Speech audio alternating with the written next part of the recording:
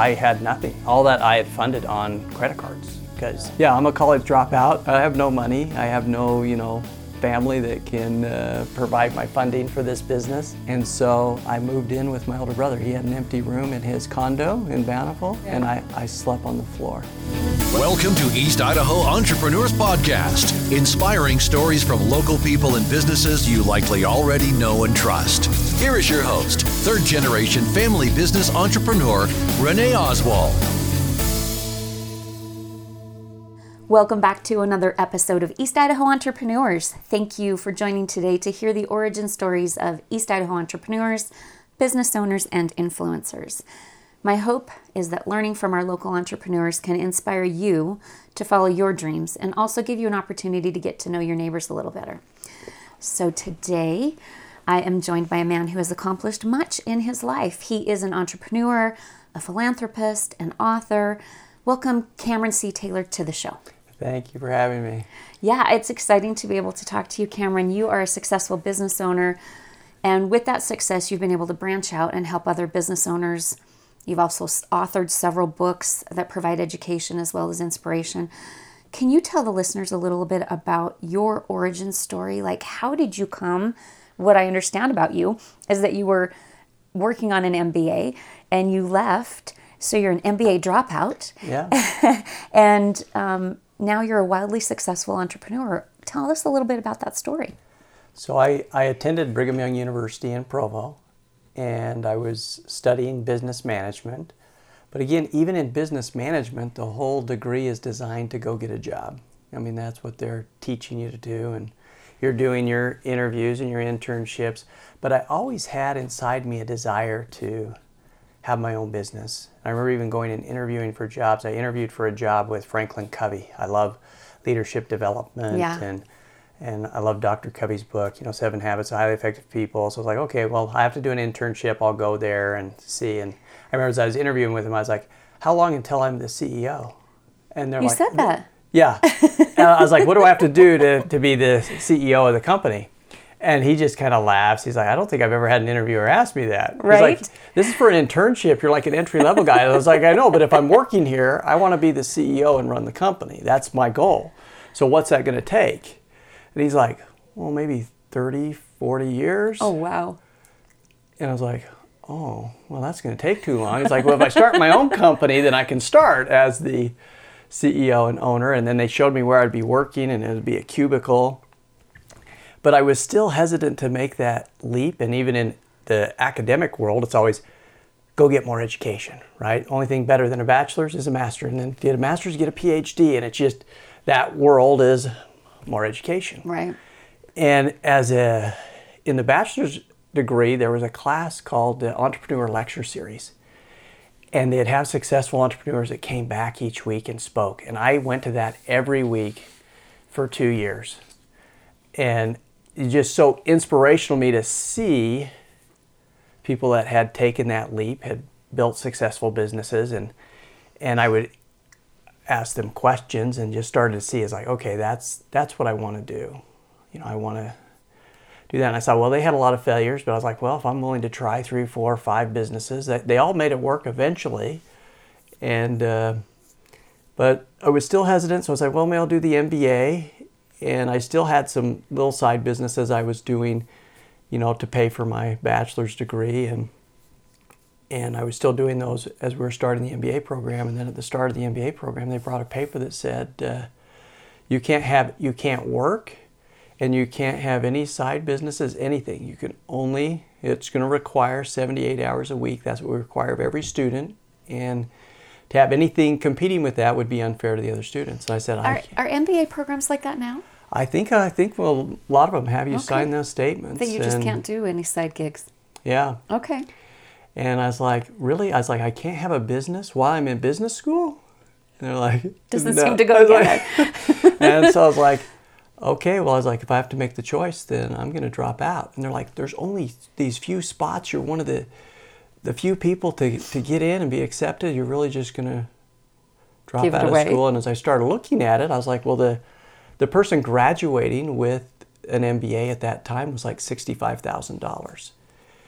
And so I was like, I'm going to put in 70, 80 hours a week for 2 years for the right to go have a job in a cubicle making $65,000 a year, but a lot of those starting MBAs are working 70 hours a week too. I know.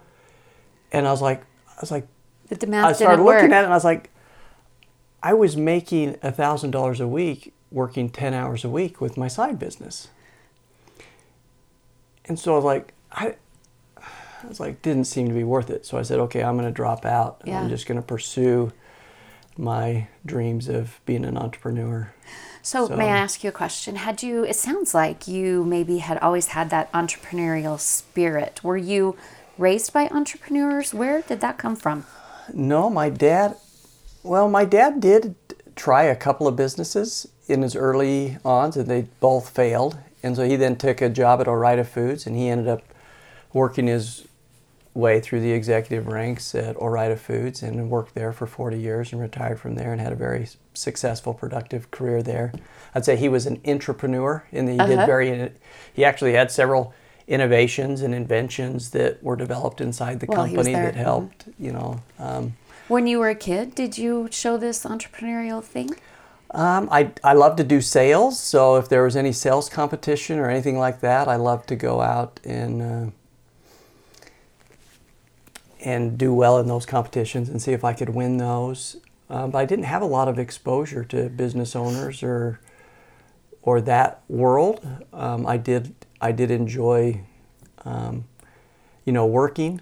I had a full-time job even when I was, 14. They just paid me cash because it violated all the labor laws. Of course, yes. So that's what's sad. It's like the laws prevent you from those who want to work from working, but I still found ways around that. But all those were just working as jobs. But I enjoyed seeing how the businesses worked, and so it kind of. At that time, did you envision yourself being an entrepreneur?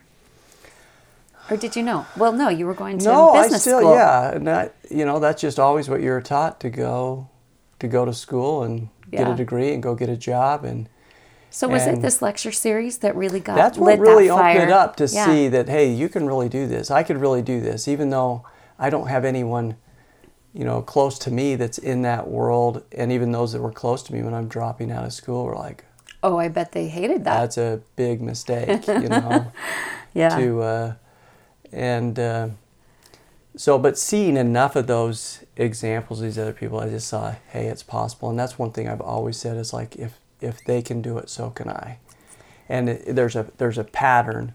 And so I've always had that belief that if I see someone, whether it's learning to speed read, that I say, okay, well, if they can do it, I can do it. Well, if this person can build a business, well, then I should be able to learn the principles and the techniques and the strategies to be able to do it as well. So already I have heard, as you have been speaking, that you are a very analytical guy. You were looking at your MBA analytically. You were looking at other people's patterns analytically. Like, is this the way that you think? And I think I have, and I start to realize that not everyone thinks this way. But I will look and I'll kind of see, where will this lead? To see, but I would look, and I wouldn't want someone that was, whatever their business or profession, I'd want to look 10, 20 years down the road. So I was like, okay, where's this person, 10 years from now? Or looking at the MBA students, I was like, where are they 10, 20 years from now? And is that the life that I want? And looking, okay, the decisions I make now, what is that going to look like down the road? So I've always had kind of that sense, or same with finances, of looking to say, okay, if I invest here or do this or make these choices, trying to envision what that outcome is going to be. What that will look like, So tell me a little bit, can you explain some of the side gigs you were going, like now that you're like, I'm going to be an entrepreneur, what were some of these side gigs? Well, the one that we did when I was a senior, a couple of my buddies were selling timeshares. And I was like, well, can I get in on that and that do looks it? Like a good gig. And because they were making like $1,000 a week, so I was like, well, if I do what they do, then I could make $1,000 a week, right? So sales again. So this thing that you were comfortable with. So I went in with them and was able to then learn how to do it. But it was first 20 presentations, I didn't make a single sale. But it's like anything, you're learning how to do it. And I'd watch the other guys and learning how to do it. And then I got, industry average is about 1 in 10. And I got, after those first 20 with Zip, I was averaging 1 in 5 as a sale. But again, it was always, it had to fit for the customer as well. I've always been Sure. one, if it's not something I would buy and use, not something I would sell my mom, I won't sell it. Yeah, that's what the greatest salesmen are. You're selling things that you believe in. And so there'd be people that say, I want to buy this. And I was like, no, I don't think it's a good fit for you. And they're like, you're not going to sell it. They want to buy it. And I was like, no, I don't think it's a good fit for them. Yeah. And so I don't want to sell it to them. And I now own the timeshare that I sell, I own. So once I had the money to do it, and we now use that, we usually 6 weeks a year that we vacation. Yeah. Somewhere between 6 to 8 weeks a year that we use our timeshare that I used to sell. That's and it's great. amazing. Yeah. But again, It worked for you. it works for me and how we travel and vacation. But I was able to then help those people. And I think that's always part of, with any of the businesses that I do, I was like, if this isn't something I would sell to my mom or I don't use personally, then it's not something I will promote as a business owner Yeah. or as a salesman. And So then let's go back to your college days. You drop out. What is it that you're pursuing? What is this dream that has driven you? well, and a lot of it, that's the hard part with entrepreneurship, because I'm watching and it's just thinking, well, what am I going to do? It's not like I can go get a job application, or the path of an entrepreneur is very different. You have to find an idea, you have to find an opportunity, you have to find an opening. And I always watch and I was like, I had no ideas. Don't know. I was like, what am I going to do? Oh, gosh. I want to be an entrepreneur, but I had no ideas. Did you have of a what to family do. at this time? Were you married? So I was still single at that time. So that was in 1999 that I dropped out. Then the next year I got married in 2000. And that first business that I started, it was a sales training and a development company that we had, and we had some really good clients, and I landed a really big client, and we had a big contract with them, and we spent tens of thousands of dollars developing the materials and printing all the custom materials for this company, and it would have been a very successful contract. But when it came time for them to take delivery of the materials and pay, they breached contract and didn't pay. No. So here you are. You've put everything, like you've risked everything. Yeah, And I put tens of thousands of dollars of my own money to do the printing and development of these materials, and they were worthless because they were all custom for this to that. organization. Oh no. What'd so you I couldn't do? sell them for anything. I had nothing. So and all that I had funded on credit cards, because I had no. I'm a college dropout. I have no money. I have no family that can provide my funding for this business. And so I moved in with my older brother. He had an empty room in his condo in Bountiful. And It said, hey, bro, I'm coming in. And I slept on the floor. Were you, at this point, maybe regretting your decision to drop out of school? Were you thinking maybe you'd made the wrong decision? No. You still believed in it. Yep, I know. It was like, that business would have worked. And then I was looking to see, okay, well, what things should I have done? Well, yes, I should have got some payment up front. I should have done some other things to maybe solidify the contracts, to where I'd have a little more recourse things on there. I still could have pursued them, but I've never pursued someone in a legal case. I've had a lot of people I could sue for a lot of different things.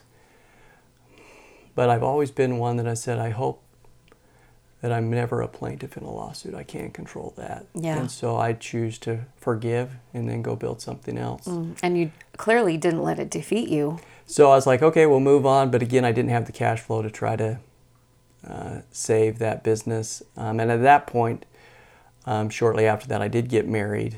And so my wife was working at a urology clinic for $10 an hour. But I now had my debt of paying my debt from this business failure.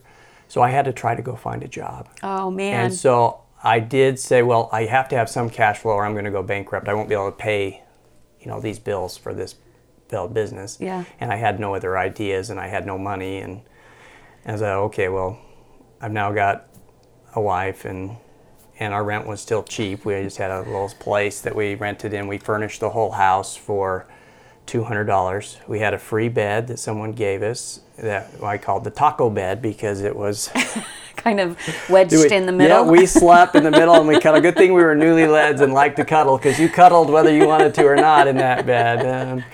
I love it. But I started looking for a job. I went 6 months unemployed, rejected from scores of companies. Oh my goodness. I even applied. I was like, and I graduated with honors from business school. You know, I was one of the top in my class. And so I'm applying for these different jobs, which I thought I was a good fit for. And then I started just applying for anything. I applied at a Sears call center. The wage was $6.50 an hour, but I said $6.50 an hour is better than zero. Wow. And they seemed to hire everyone. I went through, did my tests, did my interviews, and I was like, well, surely I'll get this and I can still look for something better. But it came and they said, nope, you're not accepted for the job. Oh my gosh. And I remember going, and I still have my file of all those rejection letters. Dozens of companies rejecting me of trying to find a job. And I remember after those, it was just, heartbreaking. Yeah, how do you go on from that? And I'd get on my knees and I was like, God, I need a job. I'm going to go bankrupt here. Luckily, my wife was making enough that we could just, make our minimum payments. And but that was it. We had nothing. And but as I knelt and prayed, He says, you're not supposed to have a job. You're supposed to build a business. And I'm like, I tried that. Yeah, it didn't work. There. And how do I start? I have no ideas. I have no money. I was like, but this is the question that I've then tried to follow since then is, Lord, what do you want me to do? Because see, I was telling the Lord, help me find a job. And the Lord's like, well, you're not supposed to have a job. See, the Lord was closing those doors because that wasn't the door He wanted me to go through. Yeah, right. So I look back now and say, oh, that was a blessing. But at the time, I'm like, not a blessing. I got bills to pay. And you're just thinking month after month after month. And I was like, and I was applying for dozens and dozens of jobs. Applying for a job's hard work. Mm-hmm. I was like, so I was doing it, but I wasn't asking the right question. So then I said, well, Lord, what do you want me to do? He said, I want you to build a business. And I said, well, what do you want me to do? He said, well, start a lecture series at BYU on leadership and entrepreneurship. And I was like, okay. I was like, I don't know how that's going to make me any money. I'm still thinking I got rent to pay. Right. And did you feel qualified to do this? I mean, you had your bachelor's degree, but still, who were you to come and lecture at BYU? So my job, I did have a job my senior year as well at the university, and I was executive director of a Christ-centered leadership program. Okay. So I did have some experience running that leadership seminar there. And some contacts. At the university. Yeah, and yeah. So I contacted the university, actually contacted the business school to do it through the business school. And everyone says, you're crazy. There's no way they're going to let someone outside the university. I had no ties to the university other than being a graduate. I was like, but this is what God's telling me to do. So I went in and I pitched it to one of the directors there at the business school. I said, I'd like to do this lecture series on Christ-centered leadership and entrepreneurship. And they said yes. They took the proposal and everyone was like, why? They don't do this. Yeah. This doesn't happen. Yeah. And I was like, well, God told me to come and pitch And it. I happened. did. And so then we started inviting entrepreneurs to come in and speak. Okay. And it was then one of those entrepreneurs that came in to speak. After the lecture, he left and then he came back and he said, the Spirit kept telling me to come back that we're supposed to meet. And he came and we set up a time to meet and we discussed, things I had interest in, things, a bit different business size he did. He had already built several successful businesses. He was a multimillionaire in his mid-20s. And so we then there was one idea that he presented, and I felt like, I think that's the idea. And I said, well, let me go pray about it. He said, well, if you sign on, he says, you can have this office next to mine that's open, and I'll put up the money, you put up the time, and we'll see if you can build this company. And was it primarily based with sales, where your strengths were? No. No, not really. It was so this was it was in the realm of helping people protect their assets from lawsuits, Okay. reduce taxes, and do estate planning. So it was in the legal realm, something I had no experience in, no knowledge in, and just it was a completely new business that he had actually had several top executives that he had brought in paying six figures to try to build this company, and they had both failed. Wow. And so then he's thinking this young 20 kid something. he's like, well, let's go. but when I told him how much I needed a month to live, but I said I need something to live, but I said my main focus, I want ownership. I want ownership that I can build, but I have to have some money. You have to have more than $6 an hour. Yeah, just to pay my bills. Right. You know, so I was like, if I'm going to build this, because it's going to take time to build, he said, well, how much do you need? I said, I need at least $1,500 a month. And he just laughed. He's like, done. Yeah, you're hired. I said, but I want ownership. But I knew that I just needed the minimum to make pay my monthly bills, and then I'd make money when the company made money. I said, I don't want to make money unless the company makes money. Okay. And so... Now, where does that level of confidence come from? Like, you saw this business model, you believed in what it was, and you thought, I can do this. So I guess before we came to terms on the finances, I said, well, let me kneel in that office and pray and see. And as I knelt, I got that clear answer. God said, this is what I want you to do. This is where you're supposed to be. Mm-hmm. And this is the company I want you to build. That's where my confidence came from. Oh, because got it. I had no experience. I had no knowledge. Right. But where I get my strength is my favorite scripture, Philippians 4:13. I can do all things through Christ who strengthens me. See, and that's when I try to do what I wanted to do, I can't get a job at Sears at $6.50 an hour. Where they're hiring everybody. That's me. But when I become an instrument in the Lord's hands, then I can do the impossible. Yeah. I can build companies. I can do those things. Did it feel impossible to you even after you had that inspiration? Did that yes. feel inspiring? Yeah. Because the goal, when we then sat down and we then came to the terms on ownership and, my monthly payment, and we set the goal of doing $1 million a year in revenue. And it did seem impossible. That was the impossible goal, was to take this idea and turn it into $1 million of revenue. And it did seem impossible. And, I had never made more than, and even then, that first year, we had negative cash flow first 12 months of the business. So my only check was at $1,500 a month. Wow. And I had never made more than, in a year. That was like the year before I made less than that because the business failed. So I actually spent more money than I made. And so, even seeing the goal of even having, I remember the goal of just having income of $10,000 a month just seemed like that would just be wow. so amazing, but it seemed impossible. Yeah. And but we continued to work and build, and there was times during that first year that I wondered, is this going to work? Yeah.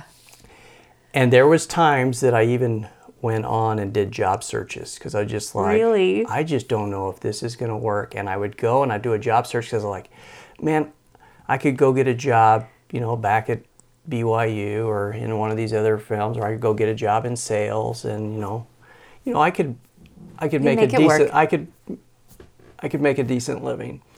But then when I looked at it, I'd look and it's like, is that what I want? Is that the freedom and flexibility I want, to be able to have time with my wife and my children? And I was like, no, I don't want a job. Now, when I have a nightmare, I wake up in sweats and tear, and my wife's like, what's wrong? I was like, I had a job. I had a dream, and I had a job. It was horrible. Never put me in that position. Like, no. And but I just looked at it, and again, I was like, that's not the life that I want. So I was like, okay, let me, keep pressing forward with this dream of building this company. Yeah. And in month 13, we did hundreds of thousands of dollars in business and hundreds of thousands of dollars in profit. Wow.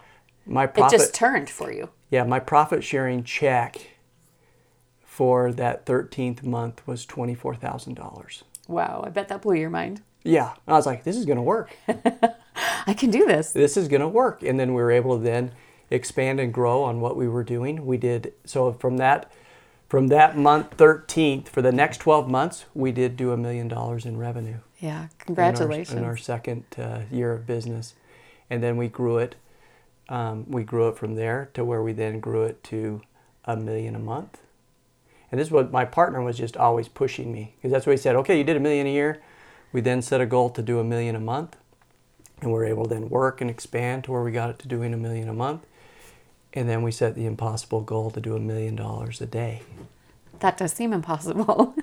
And we were able to then achieve the goal of doing $1 million days. Wow, that's great. And so it was just, but I remember after we had built the business and had those successful days, and even, you know, the multi-million-dollar days, that then people were like, you know, I was getting awards and recognitions, and, you know, the different, now we had a board members of the company. And sure. I remember one of those board meetings, they're just like, they're giving me all this praise and honor and just saying, well, you're just such an amazing entrepreneur.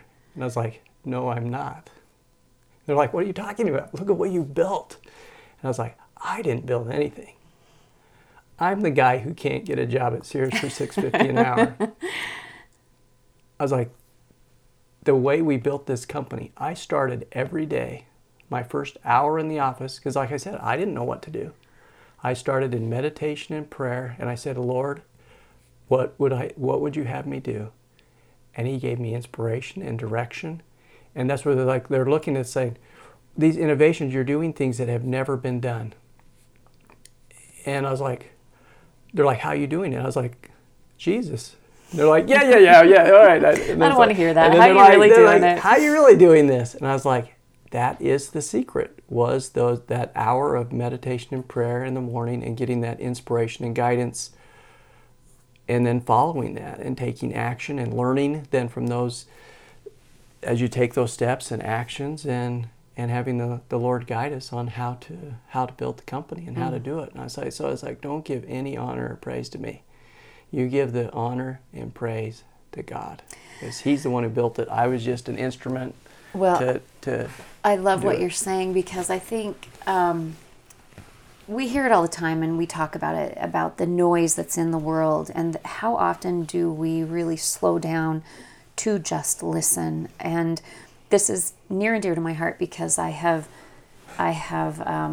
tried to be more intentional lately with some changes in my own life, and I have my own experience with this, where if you actually can center yourself, you actually get quite a bit of inspiration about what you should do in your life. So it's a powerful message. I love it. Yeah, I think I remember there was an individual that came up to me after we had the very successful company, and he asked me that question. He said, what's your secret? And I told him just what I told you, that you say, Lord, what do you want me to do? You spend time listening and in quiet and trying to follow those impressions and guidance. And he got mad. He's like, if you don't want to tell me your secret, then just don't, then don't. Just say and no. And walked off. And I was like, no, I'm sorry, it's nothing more. That was the... Yeah, that's great. That was the secret. Well, this entrepreneurial venture allowed you to follow your dream of being an author, correct? Yes, and actually when I asked that question, Lord, what do you want me to do? One of the other things he wanted me to do was to write books. And that was one that led me to that first business, was writing. I was developing, leadership books. My first book, when I was... The first business that failed. Yeah. And so I love that, writing and creating, materials. And I did create different materials on, leadership development. And so when I was working at the university at BYU in the Christ-Centered Leadership, I actually wrote a book on Christ-Centered Leadership for the university. That was my first published book when I was 23 years old. And at that time as well, there was a multimillionaire in Alpine, Utah that asked me to ghostwrite a book for him on how to become financially independent. And so I helped him write his book.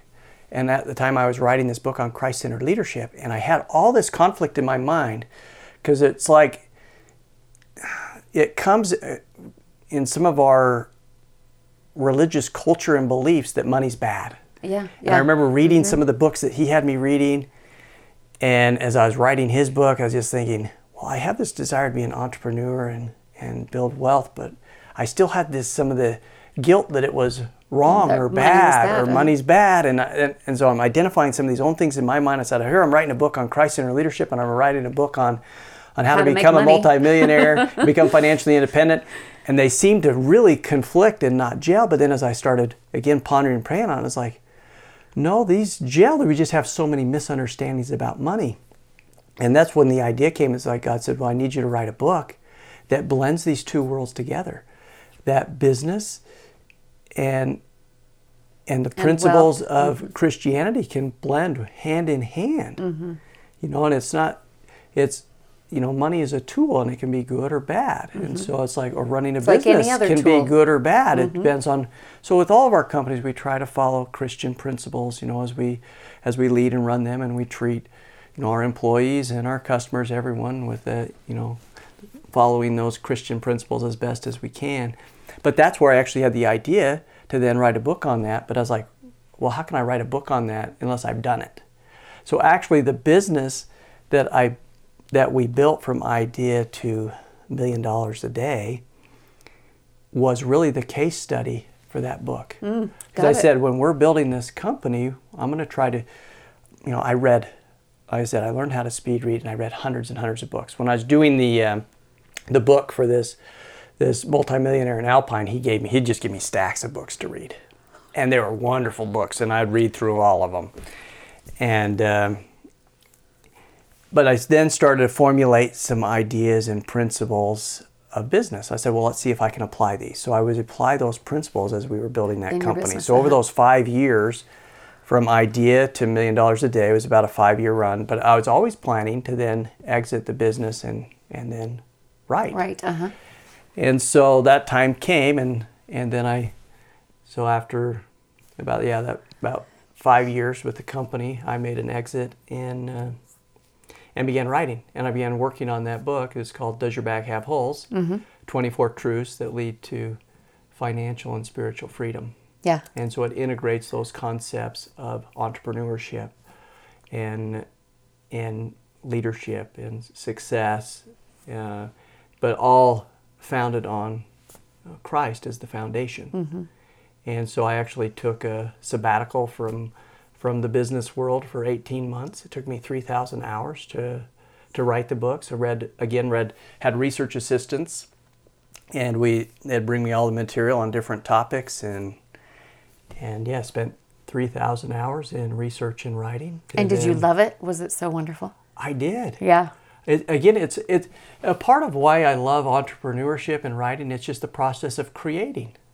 Is that you're able to take a blank page, a blank chapter. We'd finished it. There's 24 chapters, and each chapter was kind of a project in and of itself. But then you'd get to the next chapter, and you'd have a blank page, and again you'd start that. It's like, okay, Lord, what do you want me to write about? And then how do we put it together, and how do we formulate it? And you go through the process, and it was a miracle every time to see it come together. And then you have this creation of new ideas and new information, and I'm learning in the process as well. That's one of the great things of being an instrument in God's hands. You get to be taught and learn in the process as well. And probably surprising to you about how much of that information that you had read came to your mind. You were like, oh, I see where this can totally fit in. Yeah. And now having that experience of actually, building and running a company for 5 years, gives you some experience to be able then to write in a way that, and to know what questions to ask or where to look, to then be able to have some experience and expertise to So was to that a write about. self-published book? Yeah, I did pitch it. I did have some interest from different publishers and agents that did agree to represent it. But again, as I prayed about it, and I just, writing is a part of my ministry, and it's part of my charitable efforts. And so I knew we were going to give a ton of the books away. And so with most of the contracts with the publishers, even as the author, I'd try to negotiate. Most of them you still have to pay, if it's a $20 book, as an author, you got to pay $10 for the book. Right, exactly. Well, I knew I could print the book for, $1, well, it ended up being about $2 is what it cost us to print the book. But I said, I can give away a whole lot more books. Yeah, at $2 than 10. Than 10. Mm-hmm. And so we ended up going the route of starting a publishing company and, hiring the designers and editors. And I think that was more, too, of my entrepreneurial effort of wanting to be able to build it, create it myself. So in this publishing company, do you publish other people's works, or is this primarily your stuff? So the publishing company has just published my books. Okay. Although my son has finished his first book. It's with congratulations. Editors Now. We've sent it to an agent, and we'll see if the agent picks it up. Then we'll have him shop it to a publisher and try to do it that way. Uh-huh. If the agent declines the book, then he's got to back up. Then my publishing company will pick up the. We'll sign a publishing contract with him, and our company will publish his book. But you're not interested in signing a whole bunch of different authors. That's not really what you. No, so the mission and purpose of it is it's just a venue to share the things that the Lord asked me to write. So I ask the questions of what does the Lord want me to write about, and we then write those books and produce them, and then we give away a bunch. And they're also for sale through Barnes and Noble and Amazon and all the other sales channels as well. But we like to then donate books to libraries and churches and schools and prisons and wherever you can get them out. Yeah. So, having said that, I understand you're involved in philanthropic ventures, obviously this. Are there other things that you're doing that you want to share with the listeners? Well, I think the education, as I look at so many of the things, you say, okay, here's something where there's a concern or something, a problem in the world, and as you then pray and ponder on it, a lot of times the solution comes with education. And so with the different philanthropic endeavors I'm in, most of them are tied to education. Okay. And that's why with books, and again, as I ask that question, Lord, what do you want me to do? It's like, I want you to write. And it's been amazing to see the power of these books to be able to reach people all over the world. Right. And to be able to teach people, in places you'd never think that your book would reach. Mm. And to then still have reached, Does Your Bag Have Holes came out in, 15, 20 years ago, but yet it's still, applicable and still changing reaching lives. people and changing lives. So that original ministry that you talk about, the mission that you had during the work that you were doing, it has absolutely set you up to be able to live what you believe is your mission, to spread this word of helping people, and that God is the center of the decisions that you've made. Yeah. Yeah. And to then incorporate in the books that we're able to write to help my favorite topic to write about is the good news of the Lord Jesus Christ. Yeah. And so I have written books that are written to business audiences that, God's still there, but it's not the primary, focus of the book. It depends on the audience you're writing to, but I have been able to write books that are specifically to a Christian audience. And it's been wonderful to see the impact of all those books that they've had. I remember I got a phone call from a business owner in Kentucky, and he said, I was in Kenya, and I was over there on business. And he said, I noticed that these people had this handwritten book.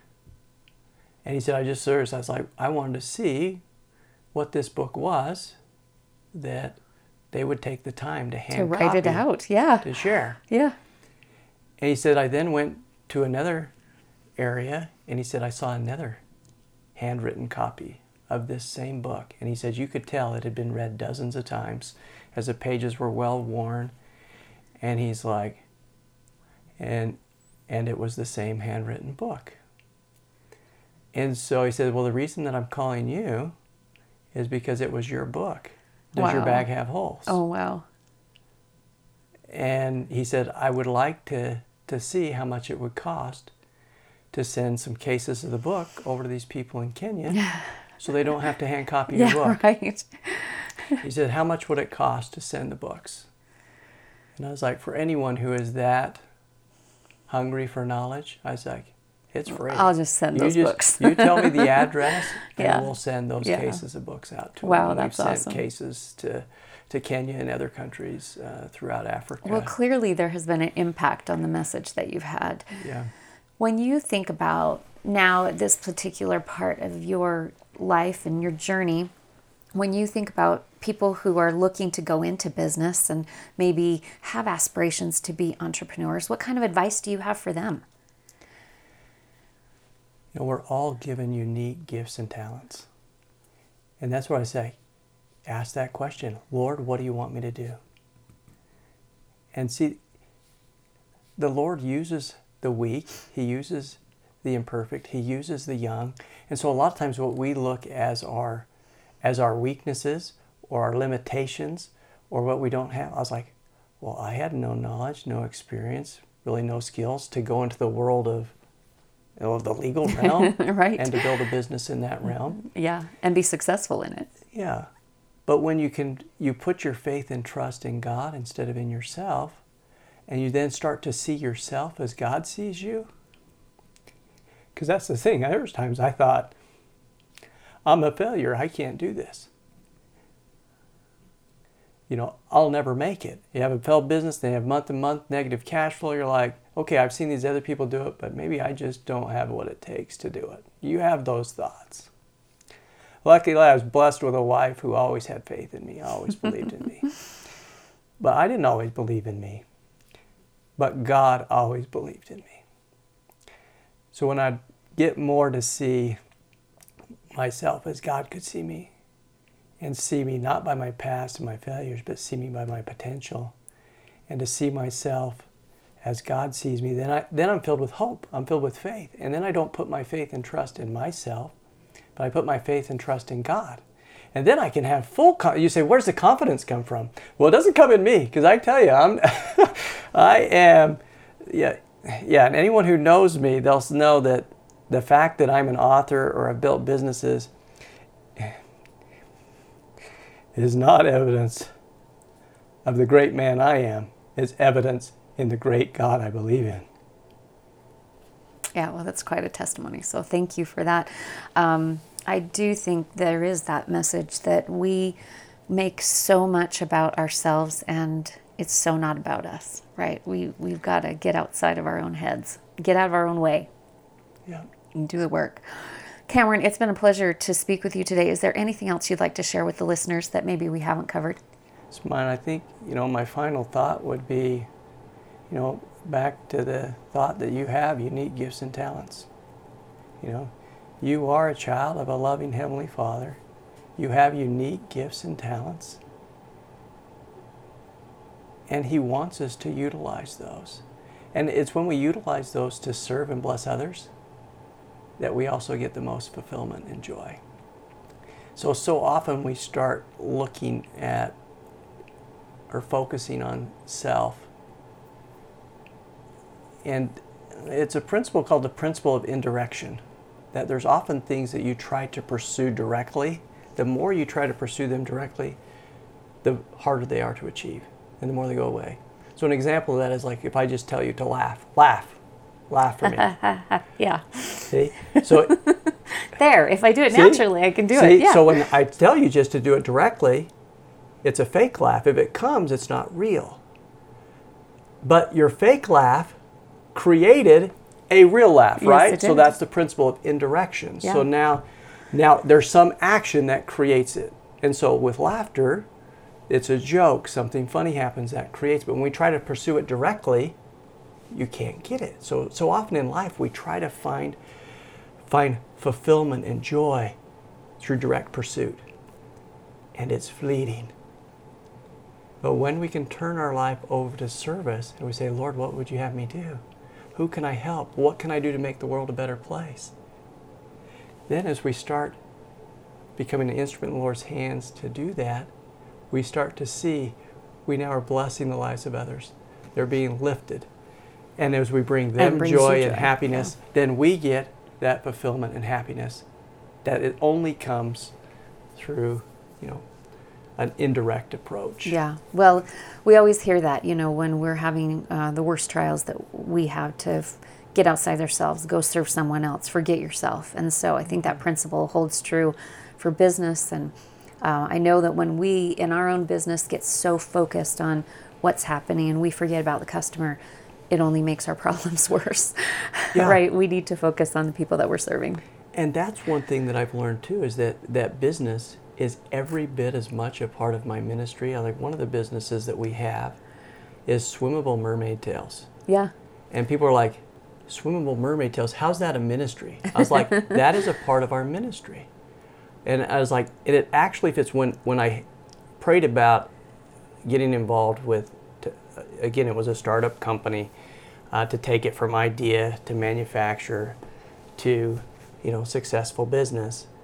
I thought when I prayed about it, I was like, there's no way the Lord's going to want me to do this doesn't seem Swimmable like Mermaid Tails. This doesn't seem to be in the realm of what I do. Uh-huh. And I got a clear answer of yes. And now I've come to see It the brings wisdom joy. in the Lord. Yeah. And I was like, well, what's my mission? To bring people joy, make the world a happier place. And it is now such a joy. We've now had thousands and thousands of little girls. They send me their photos with their smiling face. I remember one, the mom sent me one. I replied back and said, this is my favorite picture that you sent. And it was just her little girl, just huge smile in the pool. She said, that was her first swim in your mermaid tail. Oh, how fun. But how fun for the mom and for her. And it's like, I get it. This fits with it. We're making people, smile, experiencing the joy of living, and helping people fulfill their dream. There's a lot of people who have a dream of being a mermaid. Yeah, so there we go. There was a need in the marketplace. So there was a need of people that wanted to swim as mermaids. We were able to fulfill that need.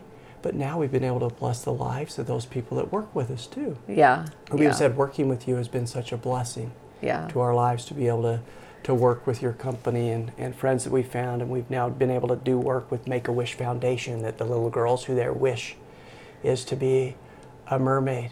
You can and help then people set start up. to see that you're like that. So I was like, so whether my work is writing a book or making Swimmable Mermaid Tails, that they are both as spiritual.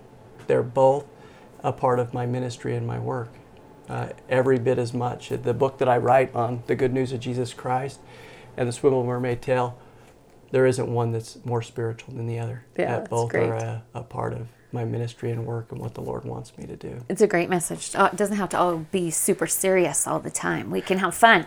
No, God. Well, my latest book series is called The Way of Aloha. And one of the principles that I just love learning from is I've just go and talk stories with the kapuna, which are the elders, and just talk story with them and learn from them. One of them, they said, the highest form of communication with God is laughter.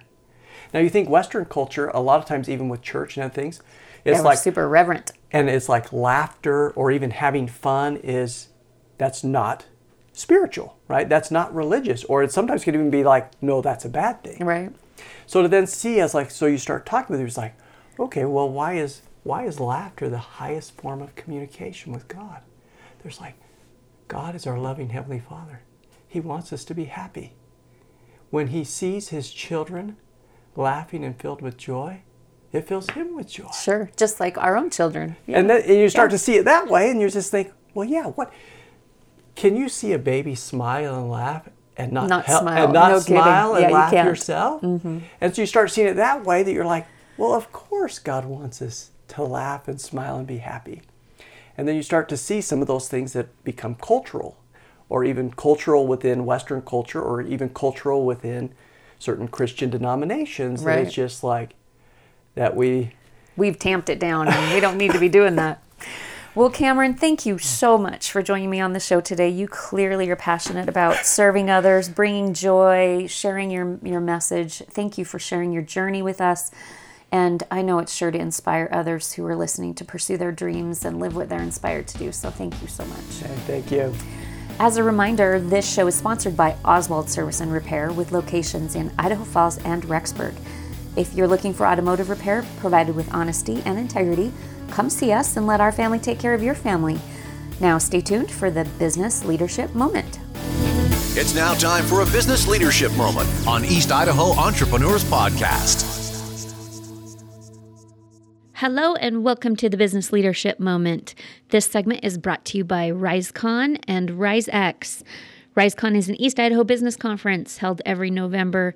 If you haven't checked it out, please go to www.idahorisecon.com and learn all about it and join us in November. Also, RiseX has a new website where I really highly recommend you go check out www.rizex.io.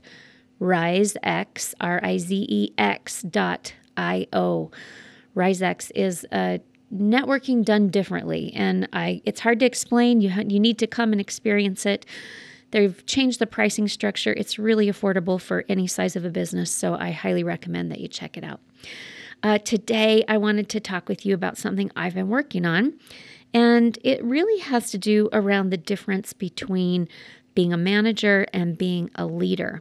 And I know that we've all heard the saying, people leave managers, not companies. And my mentor, Linda Galindo, has been working with me to understand how the work that we're doing around accountability is leadership development. It's not training, it's not a workshop, it is developing leaders. Because the more accountable you can be as a manager, you become a leader. In being an accountable leader, you have this accountable culture. And so I just wanted to share an idea with you. And hopefully I'm going to do this over the next few weeks just to get you thinking. I wondered if I was a manager or if I was a leader. And so I started thinking about some of these things. And in reverence to the great Jeff Foxworthy, who does this much better than I'm going to do this little segment called You Might Be a Manager If. And my first one is, in this last week, this phrase has gone through your mind or out of your mouth. I'll just do it myself. It's easier. So you might be a manager if you've said this out loud or to your brain. And I wonder how many times all of us have done that this week, because it's something that is pretty common where, especially we know so many aspects of our business, it's just easier for us to do it. And I've talked a little bit about this before, but I want to tell you a story about my own experience around this and what I learned. So I had, at the time I was an administrator for the 6th floor of the hospital where there was a skilled nursing facility. And in order to have that particular unit in a hospital, you have to have an administrator, a nursing home administrator, and I held that license. Well, every year we have an unannounced survey, and so we'd had a survey from the State Department of Health and Welfare, who was also surveying for the feds, and they found a deficiency around the way that we were offering food to the individuals that were there. You could only have a certain amount of hours that a patient was not offered food, and we had been offering our snacks in the evening a little bit too early, and so there was too long of a gap at night for people to not have an opportunity to eat. So we needed to solve this, and when they come in and survey you, you have about a 10-day turnaround, sometime a little bit less, to write up your plan of correction and get it back to them and have them check it out and improve it. So it's a pretty tight turnaround, and it's kind of stressful. And if you have multiple citations, the whole process is just a lot of pressure. Well, we had fallen out in a few areas, this being one in particular, and I had shared this with my staff, what the areas were that we fell out in. And I had this enthusiastic CNA come up to me, and she had worked in dietary, and now she was a CNA on our unit. And she said, Renee, I know how we can solve this problem. And she began giving me these ideas on how to solve this problem. So I listened to her. Well, I sort of listened to her. As she was telling me what she wanted to do, I was hearing stuff that, we'd already done before, or I knew when it worked. I thought I knew when it worked. And so I interrupted her and I said, hey, that's a great idea, and I love the fact that you want to help, but that's not going to work, and this is why. And she went on, and she's like, okay, well, what about this? And I did it to her again. I'm like, oh, man, we've done that before, and it just didn't work, and I don't want you to waste your time. And so we go on. I did it to her several times during this conversation, and I vividly remember her face, and I remember the way that she reacted to this situation. She shut down. I had this amazing staff member who otherwise really didn't have to be involved in this plan of correction. I'd always done those before, and then came out and told the staff what we were going to do. Again, we could talk forever about what I've done wrong. But here she was approaching me with ideas, and I just kept shutting her down. Now, my heart was doing this because I had been in those same kind of conversations and situations, and I had the same ideas that she'd had, and they hadn't worked. So I felt like I was sharing with her ideas or feedback on that was going to save her time, so she didn't go down all these little rabbit holes that were going to get nowhere. My heart was in that place of where I was trying to solve these issues so she didn't have to go through it. And I kind of shut her down. Well, I didn't kind of shut her down. I totally shut her down. So I saw her whole demeanor change. And she basically, was like, well, fix this yourself. And so that's what I did. It was easier for me to just do it myself. Now, when I look back on this, how would I have done this differently? Because what ended up happening is I took an individual who otherwise would have owned this thing, made it work, totally invested, and I basically told her ideas weren't going to work and that, don't bother. It was very demotivating for her, demoralizing for her. And she really did not feel like I listened to her. And how many times do we say our leaders don't listen to us? Well, I was like a prime example of not listening to her. I was listening, but I was trying to help her, but I didn't realize I was shutting her down. So in hindsight, could I have done this differently? And I really do believe part of the problem was it was just easier for me to do it myself. I was under a deadline. I knew I needed to get a specific thing done. I could slam something together and send it into the state and not have to go through all of the time that it was going to take for her to go through these different roads that weren't going to take her nowhere.